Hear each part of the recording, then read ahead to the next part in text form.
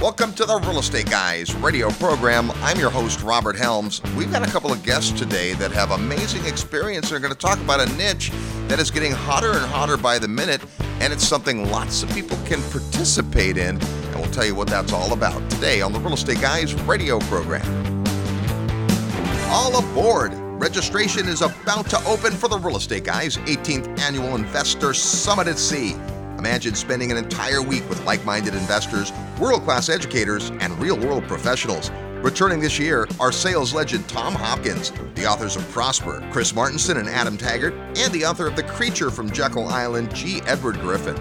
Also back is the editor of the Gold Newsletter, Brian London, and Jim Rohn's 18-year business partner, Kyle Wilson.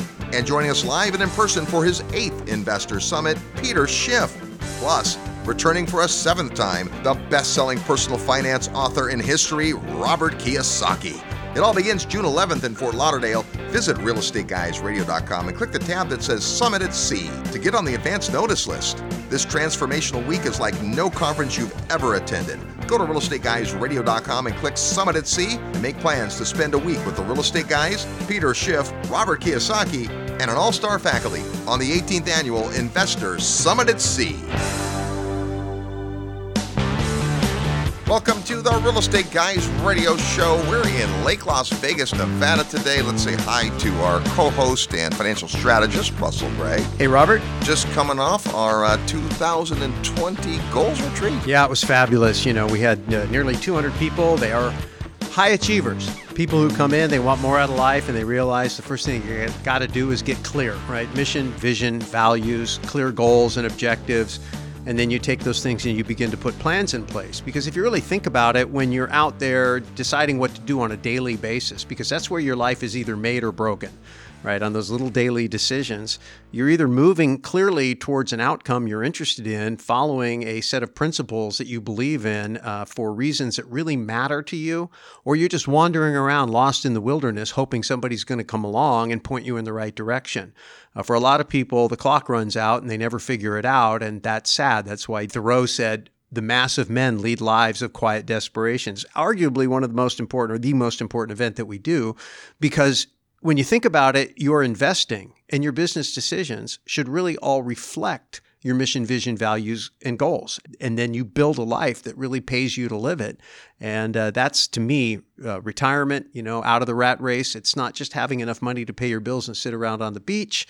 It's really about getting up every day and feeling like your life matters and you have all that you need while you're making a difference in the world. And everybody is different. Your priorities, your season in life, your resources. What we love about real estate is there's so many different ways to play, right? You can roll up your sleeves and buy properties that are all beat up and fix them up and make them beautiful, and people have a heart and a passion for that.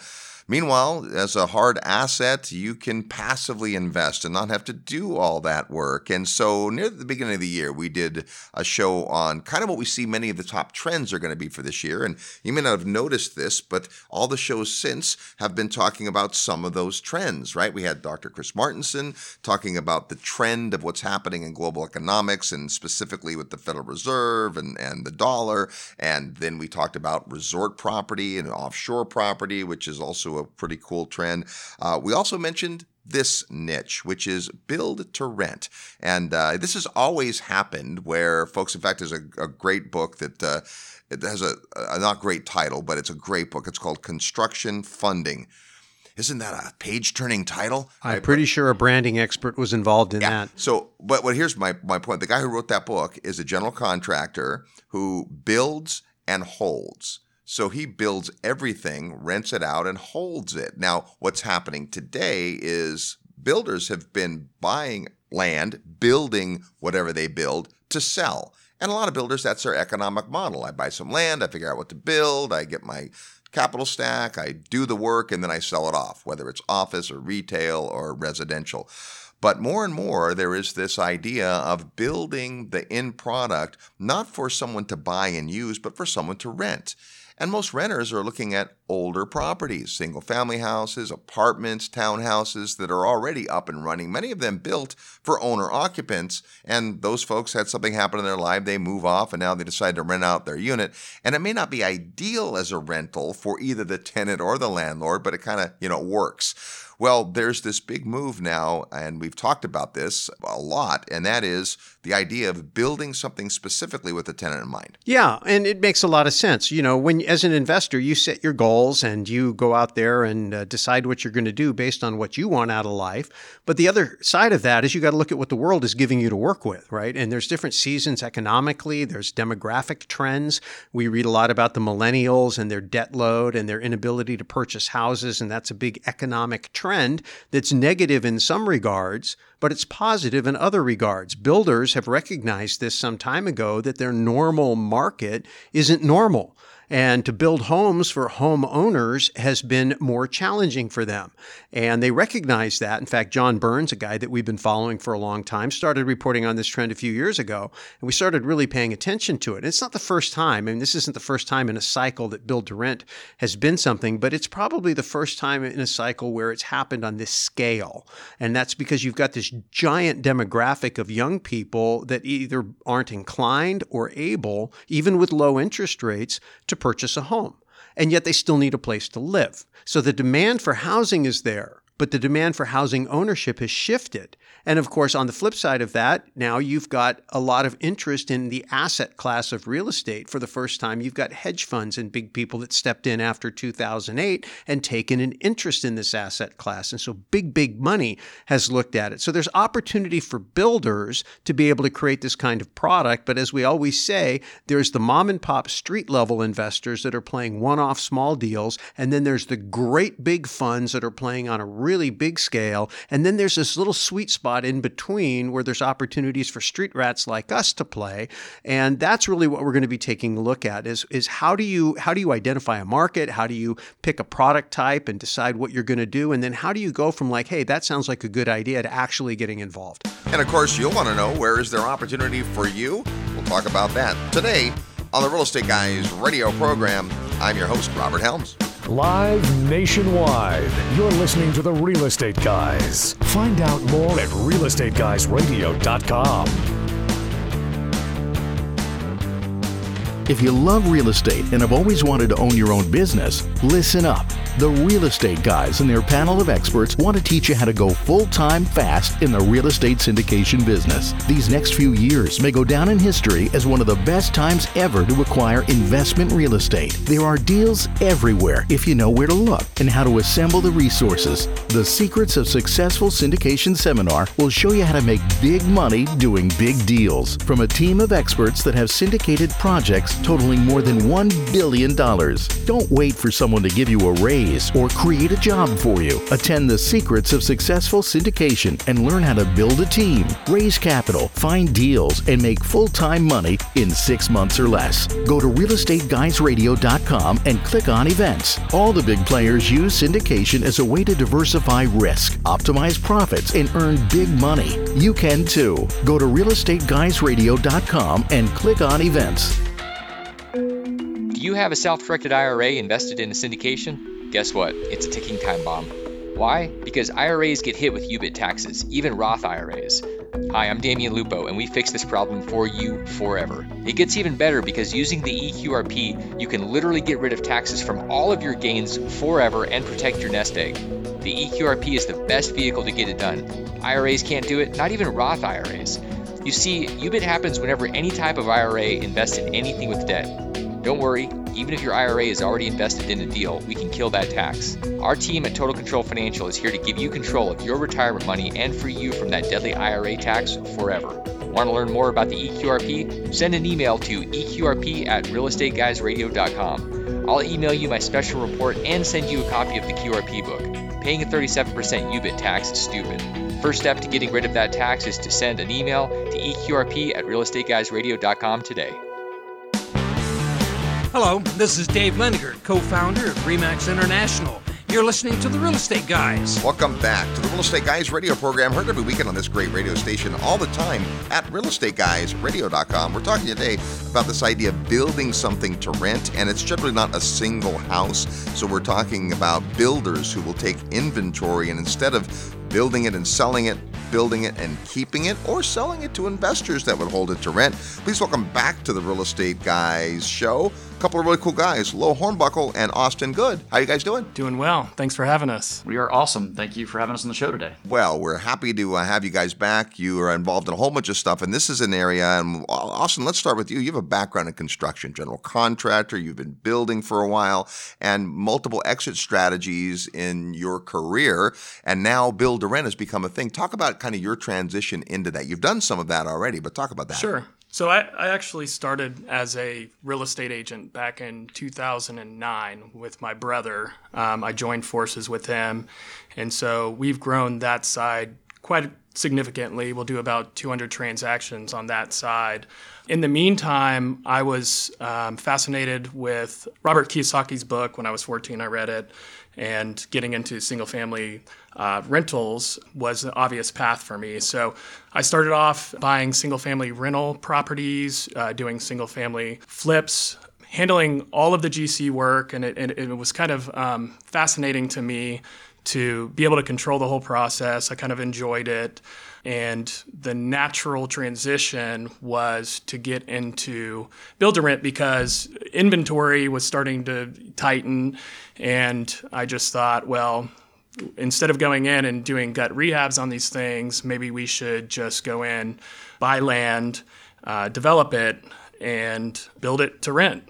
It just seems like you could control the entire process a lot better and easier.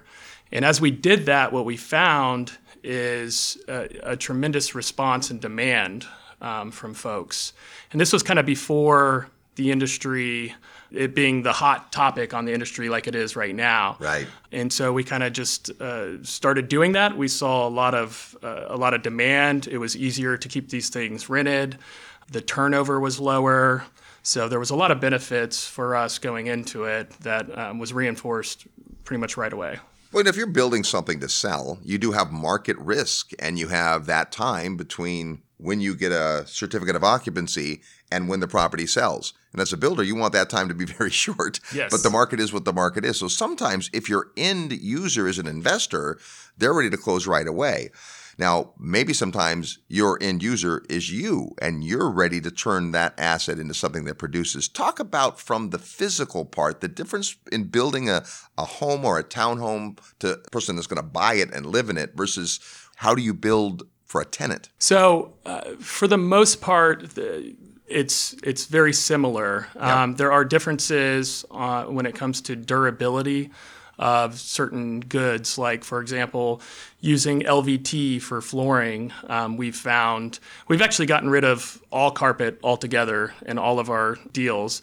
And we've just found that it's more durable, especially the planks. It's easier to, if there's a scratch, to change one plank.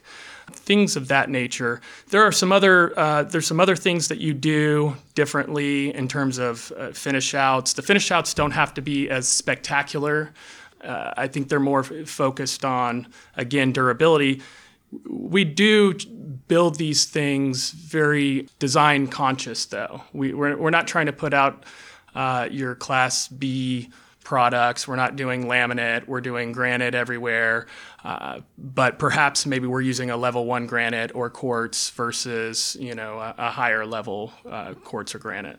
And part of that has to do with exit strategy. So what you're building specifically, and this is true for a lot of builders, is units that are individually parceled so that an exit strategy would be to sell eventually to an end user or an occupant. So right now, the market is demanding, especially with the markets where you are in, there are tenants who want to rent. So this is meeting that demand. But who knows, in 5 or 10 years, maybe there will be demand for more owner occupants. This property works for that. Meanwhile, it's durable during the time the tenant's right. there. And you can always go in at the end and change some things out to make it a better first sale product if you so decide. I kind of liken it to, I've got a bunch of scattered single-family rentals that I own, and as the economy has done better, the real estate market has done better, the properties have doubled in value in a lot of cases, but the rents have not. Right. And so your return on equity starts to go down. And so it's important that you actually cycle into something that has a better, return on equity at that point. Now, we see folks doing, build-to-rent single-family home neighborhoods. We see townhouses. We see what appear to be fourplex buildings and market that are together and run like an apartment building. What specifically are you guys building? We actually do a combination of duplexes and townhomes right now.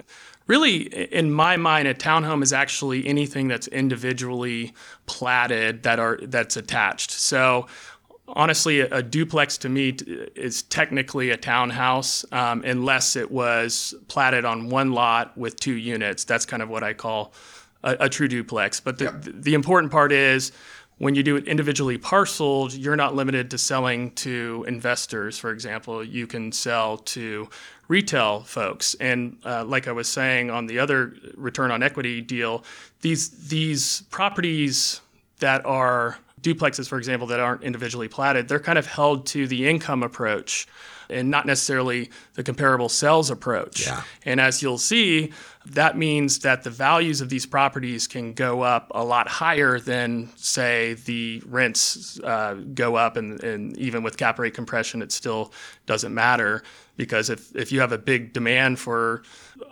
primary occupants to go in, then you're not limited on what you can sell it for. Now, I have an advantage this morning, and that is that I can see these beautiful properties, the renderings you have. So it looks like 8 townhouses, contiguous, and they're beautiful, very modern, frankly, nicer than I would have thought build-to-rent would be.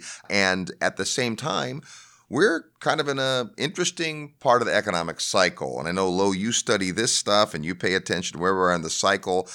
This has a unique angle in that it's fairly recession resistant. Can you talk to that? Yeah, absolutely. So, I got involved with Austin on the assisted living side. He's building a project that we're partnered on together.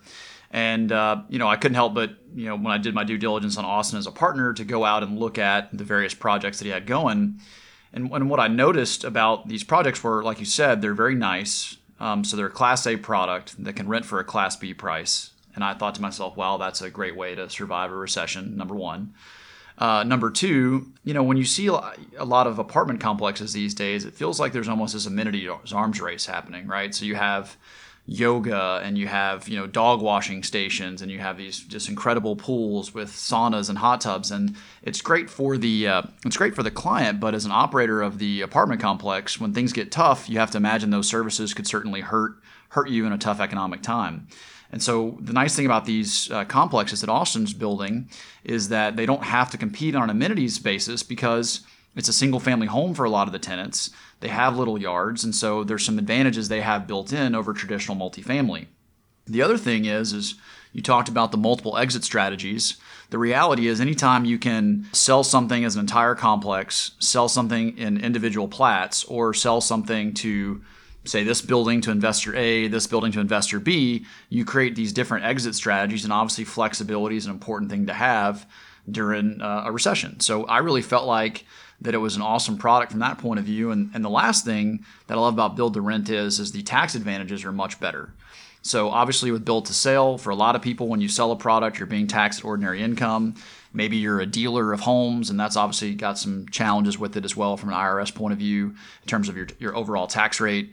Build-to-rent product obviously has all the advantages that you have with the government saying, hey, we'd like you to go out and build affordable, clean, safe housing for folks. And so it really does also offer some tax advantages as well, which the more money you save on taxes, the more dry powder you can have during a recession, so to speak. Yeah, absolutely. And this is one of the things about investing in real estate is it's not like investing in other assets that you get in and out of quickly and easily. Every time I sell a property, there's time involved and there's transactional costs, commissions and transfer fees and all that kind of stuff. So we like to say you get married to a market, you get married to a project. And the way you guys look at this is a long-term asset. But I love the fact that it's got multiple exit strategies and multiple uses, because an owner-occupant is a different use than a tenant. Yeah, and one thing we've noticed too is that we really have 2 different sort of converging demographics in the projects that we've done. So it's kind of interesting. You talked about sort of the home ownership trends a little bit at the beginning, and millennials. We're both millennials. So in some ways, our business is a couple millennial guys interacting with millennial tenants, right? So that's kind of an interesting angle that we've kind of noticed. But what's fascinating is the types of markets that we're in. we're sort of seeing a competition between families that want affordable single-family housing, but also students and people, people maybe going to higher degrees, graduate school, things like that. So it's very interesting in the sense that we have kind of two different demographics, right? We have sort of the younger student population, then we also have families looking for a way to get into a 3 or 4 bedroom house or townhouse at an affordable price range. Well, that's a good point, because if you look at the utility of these, they are larger townhomes. They're 2 stories, 3 bedrooms, or 4 bedrooms, and that's a lot of room for a family. But even at the rents that you're performing, those rents are less than what a comparable single-family house would be. And yet for tenants, I'm not sure they want a big yard to take care of and mowing and all that kind of stuff. So you've got these nice yards and kind of a common amenity park area and so forth, and a lot less work for the tenant to do. Yeah, and I think lower turnover is one of the results of giving a product like that, and what you're talking about, having a maintenance-free lifestyle that apartments typically lend. However, then you get all the benefits from being able to purchase a single-family property. So I think it's kind of a combination of the best of both worlds, and we're seeing that people tend to take care of the properties more. They'll go out and do gardening. They'll treat it like it's their own home, and they want to stay longer. They want to implant themselves there. So it's just a really, really, really strong thing, because, as you know, turnover is one of the highest costs involved in operating expenses on any sort of multifamily property. Absolutely. 2 biggest expenses we have: turnover and vacancy. If you can minimize those things, you're in great shape.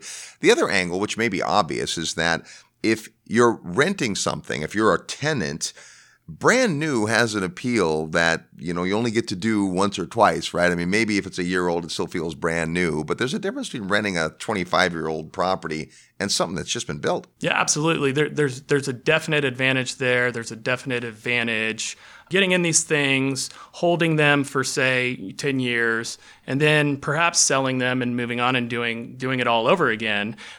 You can continue to operate them, though, and just make sure that you do a good job with capital expenditures and things of that nature.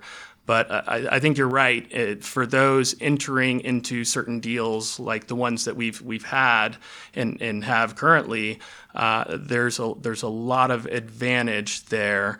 You're taking out a lot of unknowns whenever you're building something from scratch. Yeah. And that's also philosophy. I remember Russ and I had our investor mentoring club years ago in Northern California, and we did a poll one night. We said, who thinks it's more risky to either buy something used or build something from the ground up? So who thinks it's more risky to build? Most hands. Oh, that's a lot. I mean, boy, so much there. Okay, who thinks it's more risky to buy something that has already been built where you really don't know how or when or where? Another set of hands, right?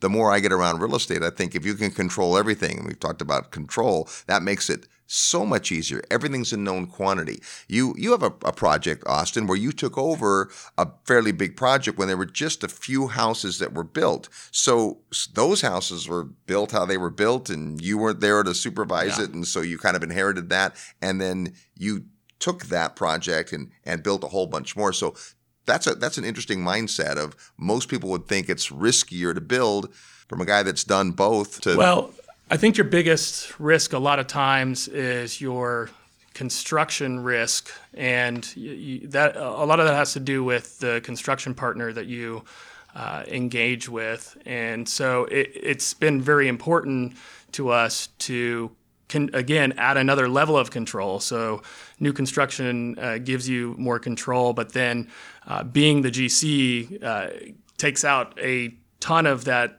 risk there, because it's not uncommon for GCs to rob Peter to pay Paul, get backwards on cash flow. It's a very cash flow intensive business, and if you mess up on it, then you can easily go into the negative side of things and then get in trouble. I think people don't realize a builder's profit is not as much as they might think, right? Builders, can operate on a 5 to 15% profit margin, sometimes more, sometimes less. But it's not like builders are making a 60% profit margin either. No, absolutely not. And there's things, there's certain overhead items you try to get in there, and the indirect costs and things like that. But if you're trying to stay competitive, When it comes down to it, I think I've read some studies where the actual net is more along the lines of 3% for a construction company doing stuff at this level. And I believe it. Well, and one other nuance here is that you're not building one or two, right? In your current project, which we'll talk about when we come back, it's almost 90. That's a big number. And so you get some efficiencies, economies of scale, workflow, all that kind of stuff. And of course, that in your model translates to return to the bottom line, not more profit for you as a builder. Correct. It does. So efficiencies is very important when you're doing large amounts of units. However, at the same time, because of labor shortages, depending on your timeline, it can be a double-edged sword. Yeah. So a lot of people do come to me and they said, hey, we're building X amount of units. Shouldn't we get better deals? Well, on materials, 100%. Yeah. Materials, 100%. But on labor, just depends on your timeline, how deep your labor pool is there. Luckily, we've been able to kind of instill some things we started during the recession. We were very, very close with our vendors and contractors. And so there's a lot of guys that will pick up the phone when I call them and come do a deal for me, and maybe even at a lower profit margin because I was there for them when they needed work earlier on. Yeah, good stuff. We're talking with Austin Good and Lo Hornbuckle about this idea of building to rent. Now, where's there opportunity for you as an investor? Lots of different places. We'll talk about that when we come back. We'll also play real estate trivia next. You're tuned to the Real Estate Guys radio show. I'm your host, Robert Helms.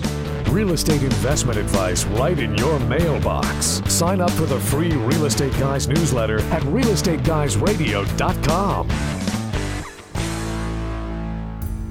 Hey, it's Robert Helms. Thanks so much for listening to the show today. I want to personally invite you to come see an amazing real estate market that combines excellent cash flow, offshore diversification, and what we affectionately call lifestyle investing. Come join me from February 7th to 10th in the beautiful country of Belize. The Real Estate Guys have been bringing investors to Belize for more than 14 years now, and our discovery trip is designed to show you the market like nobody else can. Sure, Belize is breathtakingly beautiful, the people are wonderful, and wait till you taste the food. But the real opportunity is the real estate investment potential. 2018 was the biggest year in tourism Belize has ever witnessed, and this year will likely beat it. How does that translate to real estate investment? That's what you have to come see. There's all types of opportunity in Belize when it comes to real estate investing, including both long and short-term rentals, commercial and retail triple net properties, business opportunities, land acquisition, development, agriculture, and more. And as the only country in Latin America with English as its official language, it's easy to understand the law. Property rights are strong, and contracts are in English. And in Ambergris Caye, a unique situation exists where demand for rentals continues to outstrip supply, creating a compelling environment for investors. So come see for yourself. Join me February 7th through 10th in Ambergris Caye, Belize as we study the market, learn about the sustainable drivers, and tour lots of beautiful real estate. And like all of our field trips, there are no properties for sale during the weekend. Rather, you'll meet lots of local providers that will help educate you about the market so that you can follow up with them after the trip if the market is interesting to you. You've heard about Belize on the Real Estate Guys for all these years. Now come see what all the excitement is about. Plus, we'll have lots of time over meals and activities to talk about all things real estate. And we'll have a very special guest. Super syndicator Dave Zook will join us to share how he's raised more than $150 million in the last 5 years and why he loves Belize. To get the details, go to the website at realestateguysradio.com and click on events where you'll find the Belize Discovery Trips. Once you register, you'll get information about our group hotel rates as well as travel details. So join me in Belize, February 7th through 12th, 2020. It's a beautiful country with lots of amazing possibilities, and the only thing missing is you. Go to realestateguysradio.com under events. I look forward to seeing you in beautiful Belize. Hey, this is John Assaraf, and you are listening to The Real Estate Guys. Welcome back to the Real Estate Guys radio program, broadcasting from beautiful Lake Las Vegas, Nevada this week. We're talking about build to rent, kind of turnkey investment property, and visiting with Austin Good and Lo Hornbuckle. Lots more to ask those guys, but first it's time to take a break and play real estate trivia. That's your chance to win a prize. By knowing today's real estate trivia question, just a minute I'm going to ask you a question that has something to do with real estate, and as soon as you know the answer or want to guess, send your best guess to trivia@realestateguysradio.com.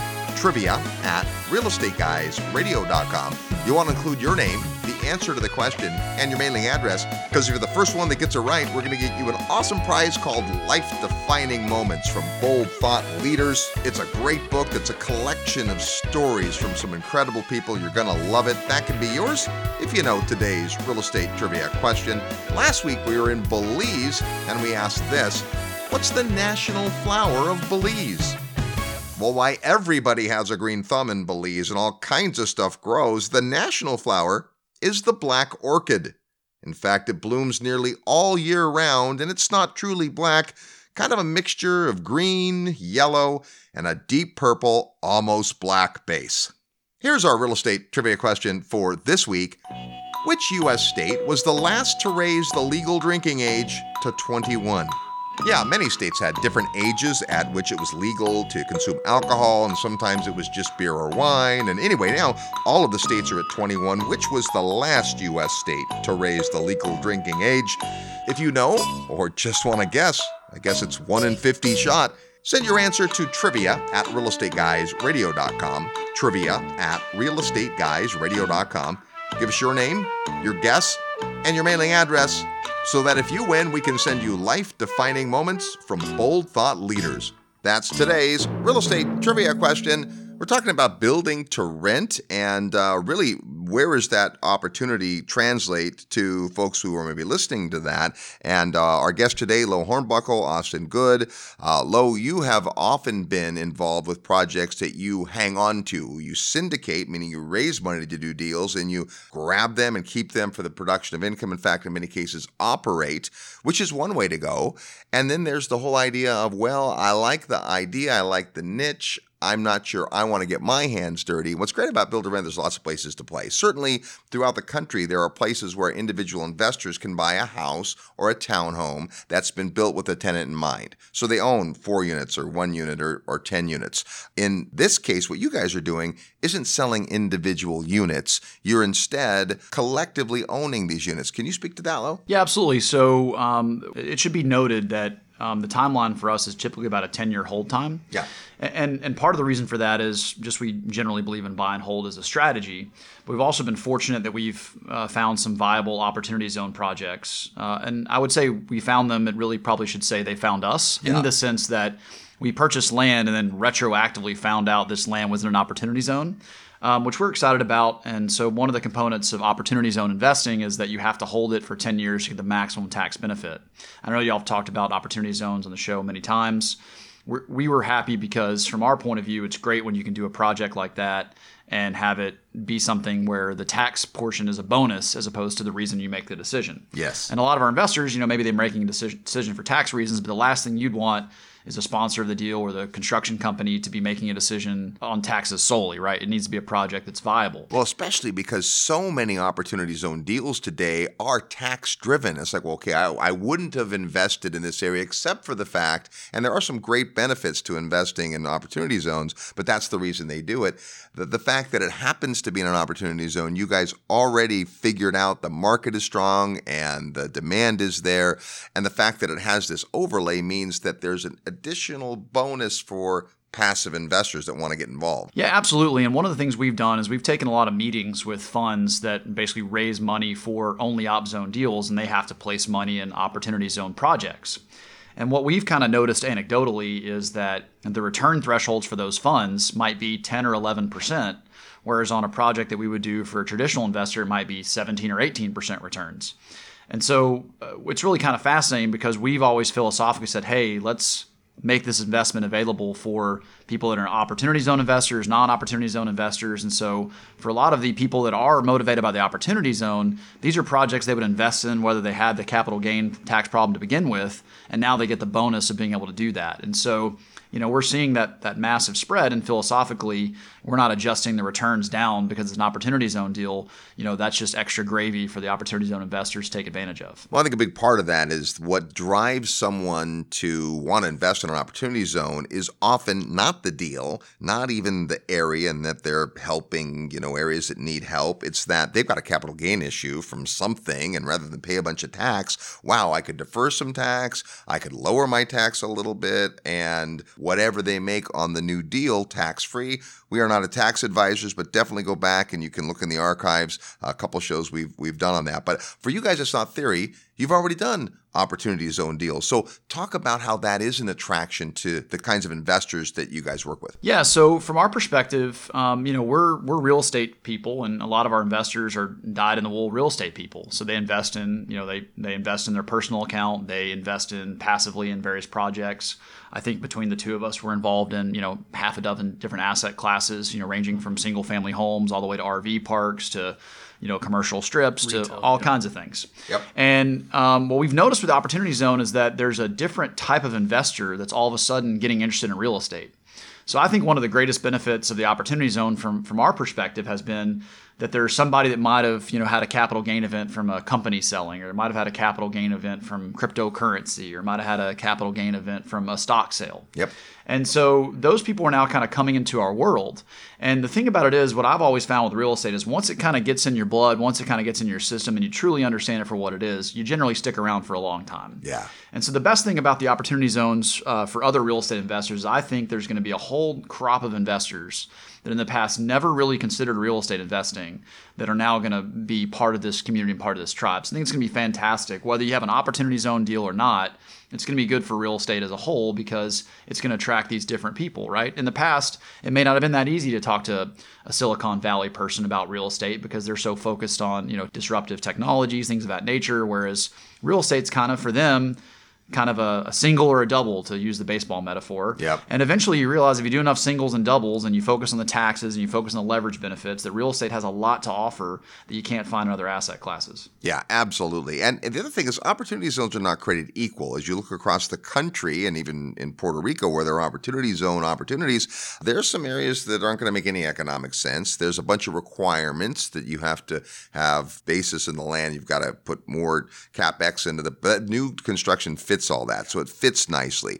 There's also a synergy in your projects, which we'll talk about in a minute. But before we can talk about that, let's talk markets, because there are great markets for opportunity zone deals and markets that aren't so good. There are great markets for build to rent and markets where that model doesn't hold as well. You've selected a market that kind of works for both. And let's talk about specifically where this latest project is. Yeah, this project is in Denton, Texas, which is kind of another metro, really. There's debate over whether it's a metro or it's just a suburb. Right. But it's kind of a big suburb. It's a big suburb. So Denton is kind of unique in the sense that there's a lot of different diversity there. We've got 3 major hospitals, 2 major colleges, but there's 3 colleges in total. I think there's another 3 extra hospitals there. So it's very healthcare oriented. We've got some pretty large companies there as well. And what I've found is that because the tenant base that we're able to draw from could 100% come from students, or it could 100% come from families, young families, it really kind of helps to diversify our risk, or mitigate our risk, I should say, especially since recession resistance we were talking about earlier. Student enrollment typically goes up during a recession. So it's nice to be able to draw from these different economic groups.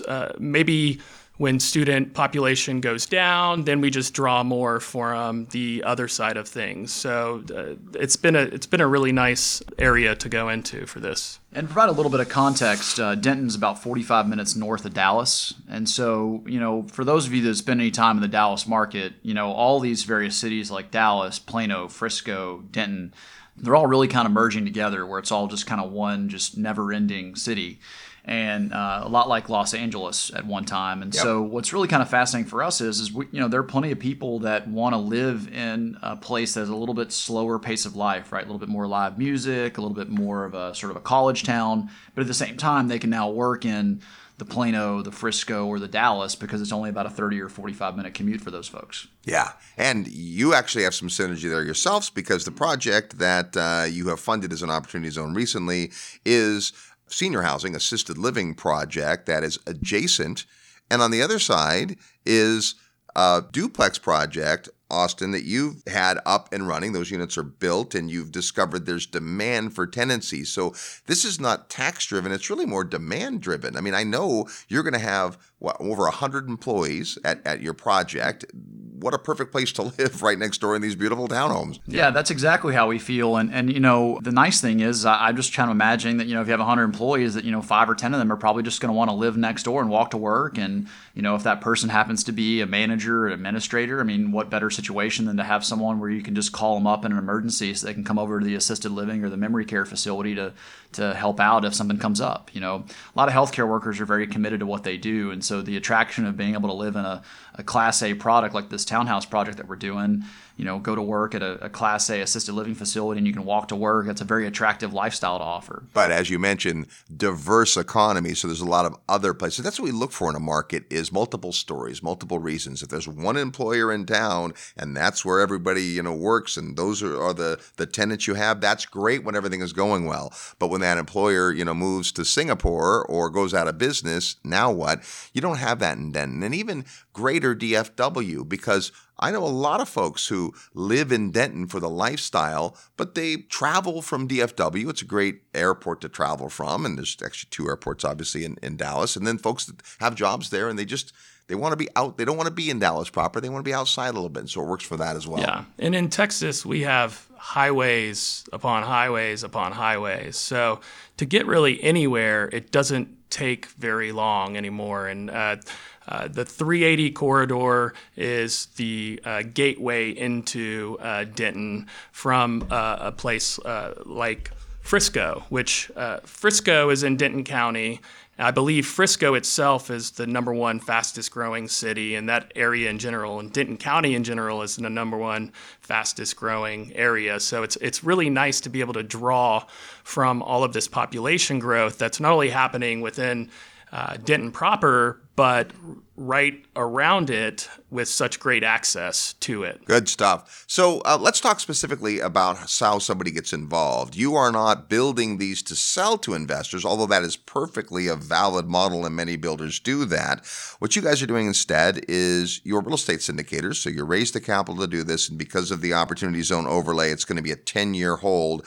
But you do have the multiple exit strategies. So what is kind of the overall business plan for this investment? Yeah, I think to liken it to something that maybe people have experienced before is that it's essentially going to operate like a multifamily property. So there's going to be, you know, a leasing agent and a maintenance staff sort of overseeing the project. And so in a lot of ways, it's going to be a typical multifamily build, lease out development project. The main difference for us is just on the operations side, we can pick up some efficiencies. We're able to bring a Class A product to market for kind of a Class B price, all the recession resistance that we talked about. And ultimately, we just feel like this product is just very attractive to the tenant base. Yeah. And so if you really think about it, it's really kind of a multifamily deal with a unique selling proposition and the ability to have the multiple exit strategies so that when the market, because none of us really know what's going to happen in 10 years. We can take a guess and we can offer our best guess, but having the ability to sell them as individual units, having the ability to have an investor say, gosh, I'd love to buy 30 of these, but I can't take down the whole 90. I'd pay a premium for the 30 though, is an attractive exit strategy for the investors. And of course, obviously having someone buy the entire complex for the income stream it produced. So ultimately, it really does function like a multifamily development with a unique selling proposition and with some added bonuses in terms of operational efficiency for the investors and for the team. Yeah, because this is our 3rd development. This is the 2nd phase of one of the first ones we did there that was highly successful, which is why we're basically doing it all over again because the demand is just crazy. But we have a property up the street about 2 miles, and these are all very, very similar products. But there are distinct differences that kind of allow us to have different levels to offer people, and that creates a lot of perceived value. So rather than feeling like we're competing against each other, we feel like the way we design these things just allows us to give different offerings and maybe charge $50 more for this particular product that's important to somebody, or $100 more for this extra amenity. So we kind of use it to play off of each other rather than compete with each other. Well, great synergy. That's what a community is. If every unit's exactly the same, right, then what happens when someone's family increases, they want to move, it's possible they move from one of your developments to another, right? And so because you've got good property management and services and all that kind of stuff, and that's because of scale. So good stuff. Hey, we asked you guys to put together a little report on some of the bullet points, some of the things we've talked about, some we haven't gotten to, but this report is specifically on build to rent. Tell us about the report. Yeah, so the report really focuses on sort of our core idea that build to rent, to own and operate these communities, offers so many advantages that we talked about. We also talk about specifically in the report about how the townhouses and duplexes are actually a superior build to rent product in a lot of ways, in our opinion, for the right market. And so the report really kind of goes through and kind of outlines all the advantages that build to rent has to offer versus build to sell, and also talks about how townhouses and duplexes really have a unique selling proposition in the marketplace that we think will provide for a lot of durability for investors, whether they want to go out and do this themselves, whether they want to go out and buy onesies and twosies, or whether they want to look at this as a passive investment opportunity, that they have the option to understand why we feel like it's a great option in the marketplace. Yeah, absolutely. Regardless of market. I mean, you guys have picked a really good market, but there's a lot of markets, and there's a lot of markets where this product makes sense. So if you're interested in this idea of build to rent, new product with no deferred maintenance and some real great attributes, then just send an email to us. You know what's coming. BuildToRent@realestateguysradio.com. Send an email to BuildToRent@realestateguysradio.com. You get that report. Austin, Lo, thanks so much for your time and attention, and we'll look forward to having you guys back on the show and hearing how it's going. Absolutely. Thank you so much. Thank you very much. It's over to the Real Estate Guys radio program. More when we come back. I'm your host, Robert Helms. Need help with your real estate investment portfolio? Check out the resources page at realestateguysradio.com.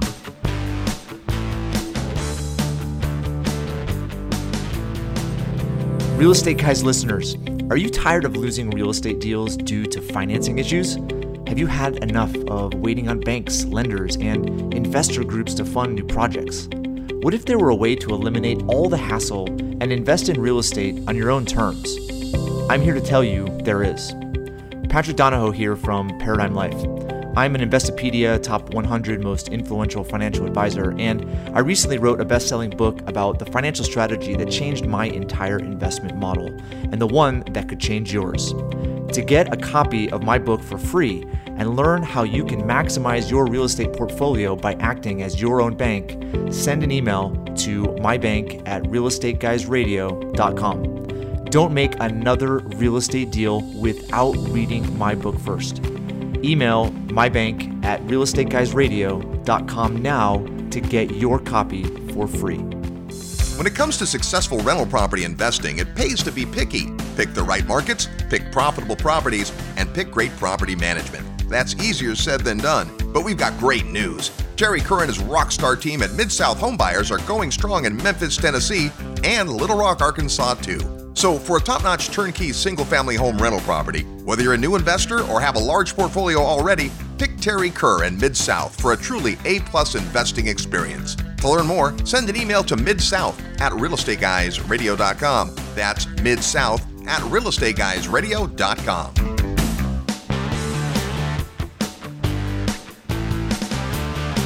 Hi, this is Peter Schiff, and you are listening to The Real Estate Guys. Welcome back to the Real Estate Guys radio program. Thanks so much for tuning into the show. Tell a friend about the Real Estate Guys, and if you're interested in doing bigger deals using other people's money, like Austin and Lo do, come on out to the Secrets of Successful Syndication. It happens at the end of March in Dallas, Texas. I know you'll meet Lo there, and it's a great event whether you're thinking about becoming a passive investor in these kinds of deals and you want to vet operators and syndicators, or if you think maybe you've gotten to the point in your career where you want to do more. It's the Secrets of Successful Syndication. All the details at our website at realestateguysradio.com. I don't know about you, Russ, but I learned a bunch today. Yeah, I was just sitting here thinking, I wish that we could do 4 or 5 more shows with these guys because there's so much there. I think there's so many nuances. I'd really encourage you, if you're listening to this in the podcast version, go back and listen to it maybe 2 or 3 times. Lo's one of the smartest guys I know. And he also is one of the people that I really appreciate the most in terms of validating the work that we do, right? Because he started out in our listening audience. He wasn't even in the business. He started listening. He plugged into our network. He came to our events. He learned how to do the business. And then he's just taking things to the next level. And it's really gratifying, as kind of I don't know that I call myself a teacher, but as somebody that's out there kind of stimulating people in a new way of thinking and a direction of thinking, and then they grab a hold of it and then really kind of pass you up, and then you're sitting there learning from them. He understands markets. He understands business strategies. He forms strategic relationships. There's so much about this particular project and the nuances. Whether you're interested in the project or not as an investor, that's beside the point. Just as somebody who's looking to develop yourself as a real estate entrepreneur, to listen to the way Lo thinks, to how he aligned himself from their market selection to their product selection to his understanding of what the offering does for his prospective investors, for his employees at his adjacent project, for his partners, for his tenants, for the community. I mean, there's so many nuances there. I was just taking notes, and it was really encouraging me to hear somebody who really understands their business at a strategic level. Maybe that's because I'm a strategy guy, Riley. I really appreciate people that think that way. Well, and also the partnership they have, right? Because for all Lo's background and experience, which includes a lot in sales, a very important skill as we talk about, not construction. And so Austin's background in real estate, brokerage, and in construction, and specifically in Texas, right? All kinds of comes together. And so that lesson is, who's on your team? Who needs to be on your team? How do you fill the gap there? And then how can the power of the mastermind, right? When 2 people come together, it's more than just 1 + 1 = 2. It's 1 + 1 = a whole bunch. So you can learn a lot from these guys. In fact, we're working on a kind of cool thing. We're going to have, we won't call it a field trip exactly, but a day trip to go and see a couple of commercial syndication projects that we're going to do around one of our upcoming events. So you'll hear more about that if you're interested. Boots on the ground, get a chance to meet Austin and pick his brain on construction, meet Lo, pick his brain on strategy and what they're doing and how the various things interplay. We're looking forward to that. It's going to be a great educational event. Yeah, I mean, I don't care how you do it. I think one of the most important things, anybody who's interested in mastering a new industry or becoming more successful in any given area, you got to get around the right people. And it's great to be listening to radio shows and podcasts, and you should. It's great to be reading books and watching webinars, and you should. But you really got to get out, because it's a lot more about the relationships, because you can't implement the ideas without other people, and you don't develop your communication skills, your relationship skills, unless you're out in the real world interacting with people. We create environments for you to do that. Encourage you to take advantage of those. Create one in your own community if you want. We've talked about that. Start a club or join a club in your local area. Go to different conferences, seminars. Get around people that are actually doing the things at a high level that you want to do. And just by being in the environment, you will be pulled up. Big thanks to Austin Good and Lo Hornbuckle for sharing their great passion and ideas today. If you want to learn more about Build to Rent, if that sounds interesting, just send an email to buildtorent@realestateguysradio.com. Next week on the show, we have an amazing guest for you, someone who's had a profound impact on my life, one of the greats in sales, leadership, and personal development, Brian Tracy, next week on The Real Estate Guys. Until then, go out and make some equity happen. Hello, this is Robert Kiyosaki, and I'm very excited that I'll be joining the Real Estate Guys for their Investor Real Estate Summit at Sea. Join me, join my friends, join the Real Estate Guys Investor Summit at Sea, and I'll see you out there. Thank you very much. This episode of the Real Estate Guys radio show is brought to you by Paradigm Life. Powerful cash management strategies using life insurance. Learn more at beyourbank.com. Mid-South Home Buyers, low-cost, turnkey cash flow properties in Memphis, Tennessee.